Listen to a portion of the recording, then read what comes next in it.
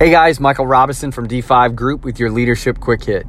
Hey, I kind of want to mess with you today as we head into the weekend. I want to leave you with something that I think if you really pay attention, it'll make you really have to do a little bit of internal inventory, some soul searching in a good way this weekend, and help you think about your story, your narrative, your legacy, and what you want for the future.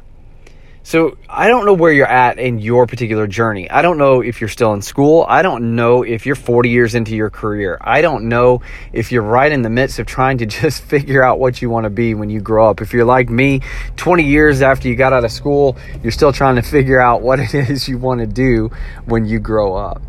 And the truth is, I think it's because we often buy into the narrative that someone else gives us. We decide that we're going to fall in line and become and do and act as the people around us expect. So I don't know your story, but I know I just had a conversation actually with my grandmother last night about college. And when I went to college, the particular school that I chose to go to here in Nashville, Belmont University, the choice was really made for me based on the fact that that's where my parents went. That's where my grandparents went. That's where my grandparents worked. That's where my great-grandparents went. And it was kind of a legacy school. And the truth is, I really didn't know why I was going to school there. In fact, looking back now, I really don't even know why I went to college to begin with. I've not used the study that I enrolled for in school. I was pre-med major. I left without a degree, and it hasn't really affected me one day since.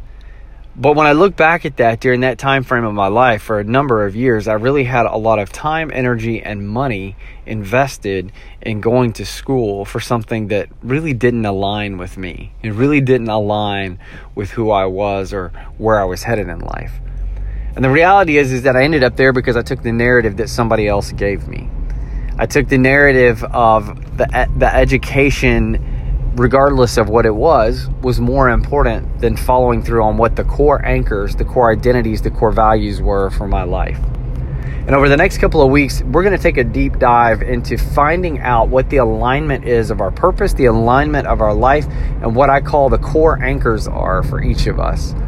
So this weekend, as you head into the weekend, if you have some time, this is what I'd love for you to do. A little bit of homework is really take a dive into your life and identify what are the moments that you have chosen to accept someone else's narrative for your life versus authoring your own narrative. Guys, I want to activate you to be great leaders. I want to activate you to enjoy your purpose and have fulfillment in life, because when we bring that alignment in, the results that we experience are far beyond anything that we can imagine. I'm excited about what's in the future. Guys, have a great weekend. We'll be back soon.